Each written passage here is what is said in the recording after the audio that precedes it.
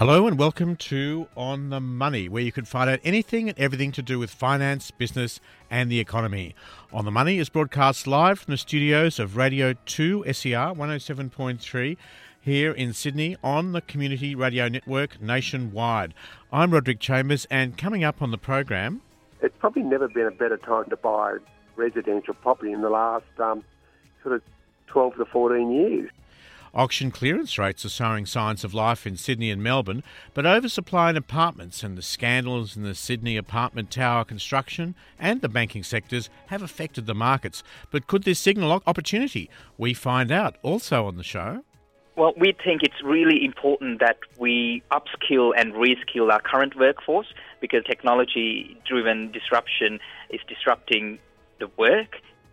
Earlier today, Australian business leaders have warned business owners they'll need to catch up with the rest of the world and the tech disruption in their industry. All of this and more coming up on the Money.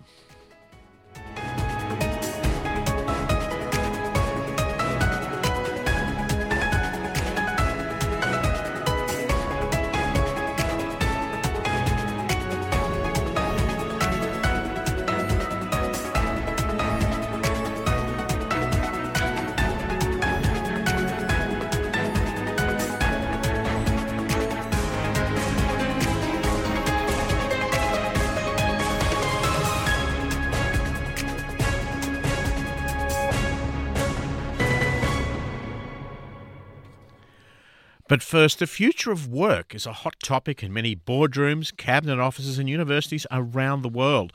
Some businesses are finding that they can work in distributed teams internationally.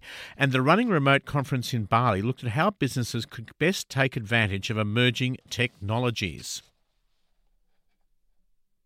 Remote teams are the future of work because this is the new technology that becomes much more popular, that gains popularity in recent decades. The number of remote workers accelerates by 200% in several regions, including North America, Europe, and also Southeast Asia. And this opens bigger opportunities for companies because they can hire internationally, so they get access to much wider pool of employees. And is this something, are you finding that it's increasing, this remote recruitment of people? Yes, it is. There are multiple studies that show the growth, particularly in the United States, but in other countries as well. And the growth is it's very rapid, yes. With the technology that's available, this is the real reason that remote work is becoming more and more viable, isn't it? Yes.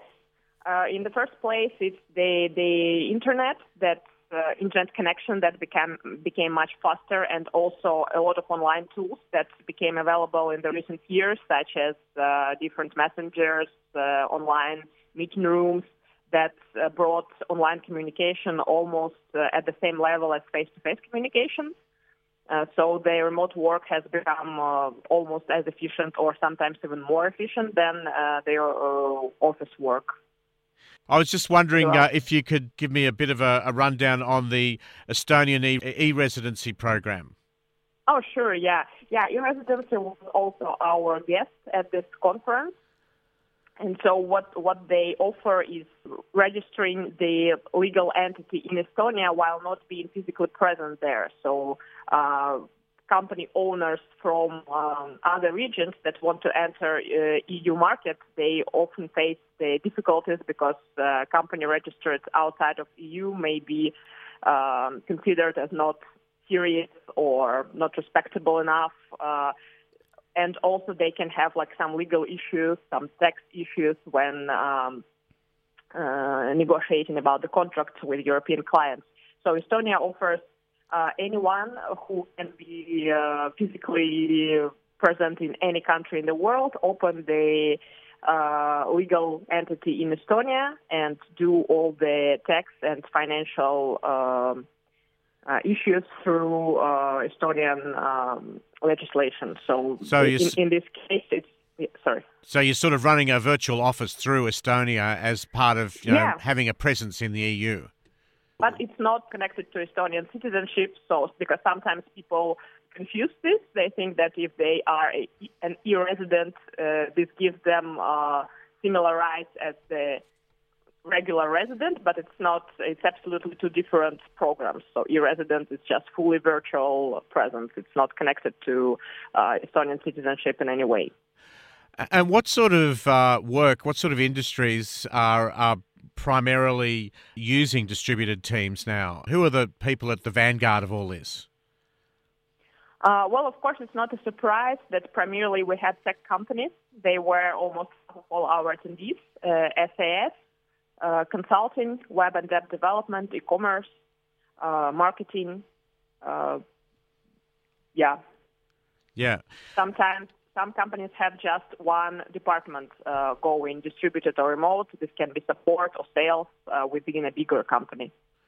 Just wondering whether the finance industry would be one industry that could perhaps be picking up on this distributed model. Yes, we have. We also had a couple of fintech companies, but it's again it's a meld between tech and finance. So yeah, in this case, they can go remote, but some of them can be they can be bothered more with security issues. So in this case, they can be more cautious in this. And what are some of the challenges that people find when they start to get this rolling, where they've got a number of people perhaps in a team? What are some of the things that they've really got to work through? Well, one of the main topics discussed at the conference was building culture within a remote team, because it's very difficult not to micromanage and over-control remote employees, because managers can feel nervous. They don't see them. They can't fully understand what they are doing at any moment. But at the same time, like a good manager also shouldn't just let things go until the deadline. So there should be a balance between over-controlling people and just encouraging them to do the work. And there are multiple strategies for establishing a proper culture in the team. Then also there are some challenges of hiring internationally, when you can't sometimes invite a person for an interview into the office, and you just have to do an online interview, and you have to make a decision based on a smaller amount of factors. And you have to make it right, because when you hire someone, it's much difficult to fire them than when you're still making this decision. So this can cost a lot to an organization. So people also were sharing their strategies of finding the right type of people. And also not everyone can work remotely. For instance, a person can be a good office worker, and he can have all the skills that are needed for the position, but he just don't have enough self-discipline, for instance, for remote work, and he's not initiative enough to make decisions on his own when he's in different time zones, for instance. So these are some special factors to consider when hiring remotely. So I suppose some of the issues are really a bit similar to people who are working from home and that sort of thing, where they need to be able to be comfortable with working by themselves and just communicating remotely via the internet and telephone conferencing and that sort of thing. Yeah, totally. You've found there's a lot of people interested in getting involved in remote distributed teams. Is that you're getting a lot of interest from companies that are looking to get information on this? And is there a problem with communication, with language, for instance, because it's such a globalized idea? Well, I think English is a must in remote world nowadays, because most of the companies, they are based, of course, as I mentioned, North America, Australia, Europe, and they hire internationally. So usually the main communication language is English still. Anna Usova from runningremote.com speaking with me there from Bali. I'm Roderick Chambers and you're listening to On the Money throughout Australia on the Community Radio Network.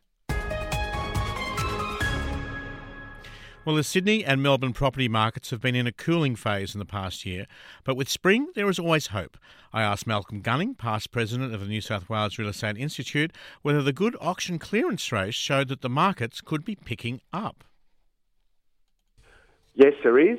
It's two reasons. One is the banks have loosened up, and they've recalibrated their lending criteria, which is the important thing. And secondly, the market's optimistic, and then you overlay that with really probably a 10 to 15% drop in price across the broader Sydney market.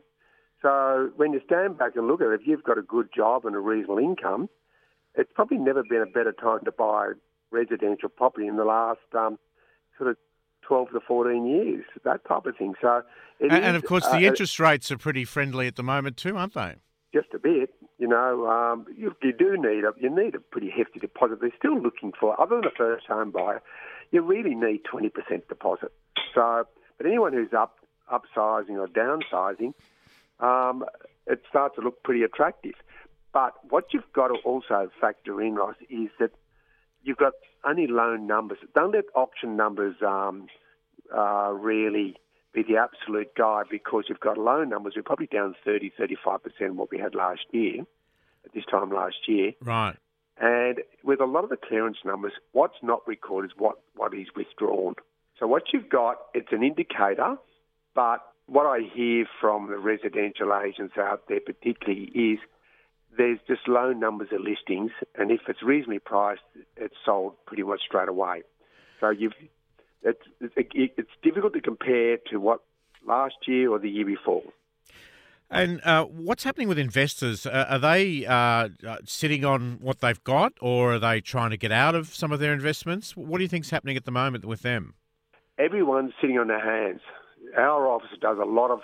Our office deals a lot with the high net worth investors. And the single biggest problem with trading investment property at the moment is taxation. There's been good capital growth in commercial real estate, and one of the things we say to our investors, if they're thinking about, so we say, why don't you go off and see your accountant? And they say, well, why would I do that? And they say, well, go and have a look what your effective return's going to be for the property post tax, and they come back and start to make a song and dance when they weigh up how much capital gains tax they need to pay. So what you've got at the moment is an investment market that is weighing up the opportunities. Anything that's got a reasonable return sells and sells well. But again, from a very low base, there's not a lot of property coming on the market for investment property coming on the market for sale. And what about the fallout from the Opal Tower and the Mascot Tower as well? Is there a lot of people being a bit reticent now about getting into the newer blocks? Yes, they are. That's the feedback I'm getting. I'm getting in particular areas in, say, the Olympic Park area or particularly South Sydney. They're a little bit concerned, but in saying that, that's where you get your best bargains at the moment. So if you're a first home buyer and they're a reputable builder, you're buying very, very well, because there's all sorts of incentives for the buyers out there. There's paying stamp duty, and there's assisting with deposits, a whole range of things, which is typical of this type of market. So it is a very attractive market for investors. The banks will lend to investors. There's no problem with them. They've loosened up with that to a certain extent, but they've got some black spots where they don't want to lend. So, and also the valuers, when assessing those properties, particularly the high-rise residential in some of the areas where there's been some trouble, the valuers will then take a conservative approach with their opinions of current market value for the mortgage purposes. So we're going to see a few more of these, what they're talking about as ghost towers?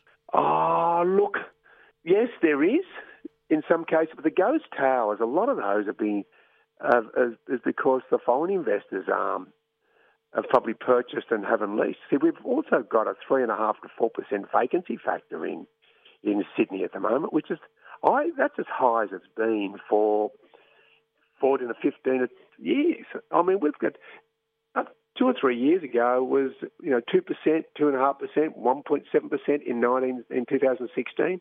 Now we're 3.4, 3.5%, which is more than double. So you've got the rents going down, vacant properties.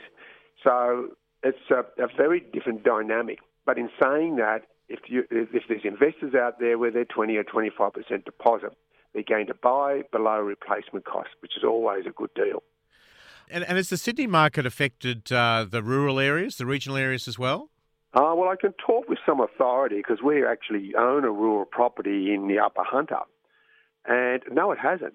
So the markets around in places such as Newcastle, Wollongong, Bathurst, those sorts of places where they've got reasonable commutes, and the Central Coast particularly, those markets have all held up a lot better than Sydney. And I noticed some figures too about Brisbane and Melbourne. They're saying that under 500,000, they're a much hotter market now than Sydney. But is that mainly due to the actual price of Sydney real estate? Yes, Ross. If you said to someone who's working in the suburbs of Sydney, if you had the opportunity for a good job in Brisbane, and you can go and buy a property at about 40% less, they don't take a lot of convincing to move. Well, given that we're looking at some headwinds, as they keep telling us, for the economy, what do you think's the outlook for the next, say 6 months or so? Business is not doing too badly. Retail's in recession. Let there be no doubt about that. But people are just being conservative at the moment. I think what we're going to see is the property market really just be stable. Melbourne is outperforming because it's got plenty of jobs and really is a city state. So, you've got, and it's cheaper than Sydney. So with the job opportunities, that's growing quite well. Brisbane is a place that'll outperform, but Sydney, with the new transport infrastructure and that type of thing, we will flatline for a little while, but then it's primed for good growth over the next sort of 3 to 4 years.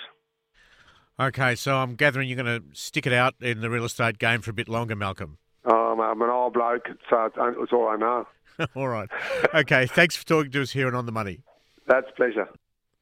Yeah, Malcolm Gunning there from ME Gunning Real Estate speaking with me there. You're listening to On the Money around Australia on the Community Radio Network. I'm Roderick Chambers.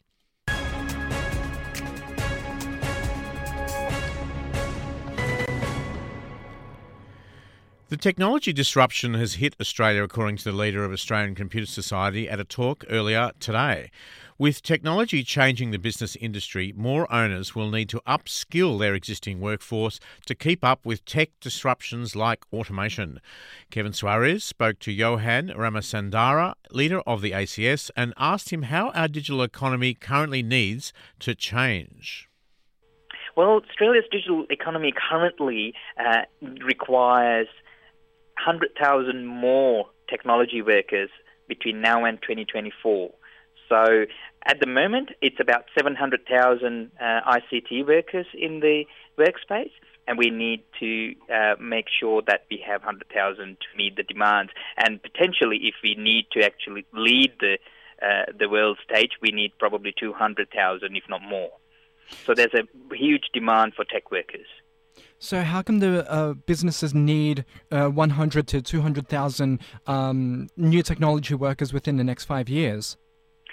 Well, we think it's really important that we upskill and reskill our current workforce because, as you know, technology-driven disruption is disrupting the work and the types of work, the skills required is changing. So by upskilling, we are minimizing impact on the existing workers, but also making sure that they're ready for the workforce needs. That's number one. And also attracting top talent from across the world. We don't have enough talent around the country. We need to attract them from around the world. So those are the shorter-term initiatives that we can take. In terms of longer term, we need to make sure that our education system continues to evolve and adapts to the needs and is able to meet the demands of not just the tech sector, but all the industries in the future. So when you're talking about this new technology that will be affecting businesses and requiring people to be upskilled to meet them, what exactly do these upskilling and these new technology disruptions, what do they look like? What do businesses need to be on the lookout for when they are training their new staff members or existing employees? Well, the most important thing is it's important that Australian citizens understand how technology works and not just become consumers of technology. So understanding how technology works and being tech savvy means they'll be able to derive value from technologies. And disruption comes in many forms, and technology-driven disruption mostly is through automation. So if people are doing, let's say, repetitive tasks that requires a lot of consistency, then they're the first ones to be automated. And if they're automated, what are the people going to be doing? And they're usually lower-level jobs. So by upskilling them to take on, so let me use in a tech industry example, testing. So it used to be manual testing of software systems, and we had so many people running different tests to see if a certain program is working fine. But now there's all these automated testing, and automated testing can be more efficient, doesn't require that much resources, and could be deployed very quickly. So those testers have quite a lot of skills other than testing skills that they can be deployed to take up other technology-related jobs. And do you feel that Australia has not really been too receptive to new technologies? I think Australia's been reasonably receptive to new technologies, but where we have been lagging a little bit, where we can improve, is the investment into these new technologies. So, for example, Australia, in terms of government, we've invested. We've committed to invest $29.9 million over 4 years for artificial intelligence, as an example, compared to France and South Korea investing $2 billion plus each, and quite a lot of the other similar developed economies are investing in the tune of billions. So we need to, there is the desire, but we need to really, if we are to derive value from these emerging technologies, there needs to be reasonable investment there. Do you feel that if we do embrace new technologies, we could see something along the lines of like Silicon Valley over in the US and California here in Australia? Well, I used to work in the Silicon Valley for a short period of time. I don't think we need to necessarily create a Silicon Valley as such because it's rather unique, but there are certainly a lot of lessons that we can learn from Silicon Valley and those sort of ecosystems for Australia. And one of the other findings that's related to Australia's ACS Digital Pulse is startups. We believe startups can really help supercharge our economy. And so the investment into startups could be improved, not just from assistance from government policies and etc., but also individuals and corporates' investment into startups. So could we actually provide better tax incentives for individuals and corporates investing in startups? Do you feel that there is anything that should be done on a federal level from the government to try and encourage more, I guess, new businesses and new technologies within Australia? Absolutely. So the governments should definitely help. If you look at the three levels of government that we have in Australia, they employ 16% of the workforce. So that's a significant percentage of the workforce. Therefore, they have quite a lot of the buying power, and that's 2 million workers that we can reskill, upskill, so that either they stay within that government sector or they go to other sectors or start their own businesses. So that's one. The other one is the tax landscape. Certainly the tax landscape needs to be simplified a little bit, and like I suggested earlier, the incentives for investment, inbound investments, if we could make it a lot more attractive. So if you use the UK, for example, their arrangements are such that you would get over if you invest $200,000 over a 3-year period, you'd get 38.6% return. If we invest the same amount in Australia in an early stage startup, you would get about 18% in return. So that's more than double what you get in UK. So could we actually learn some of the lessons from UK and have a system that's similar to that, if not better, so that our investment goes to the startups here rather than going to startups and investments overseas? Johan Ramasandara, leader of the Australian Computer Society, ending that report by Kevin Suarez. You're listening to On the Money around Australia on the Community Radio Network. I'm Roderick Chambers.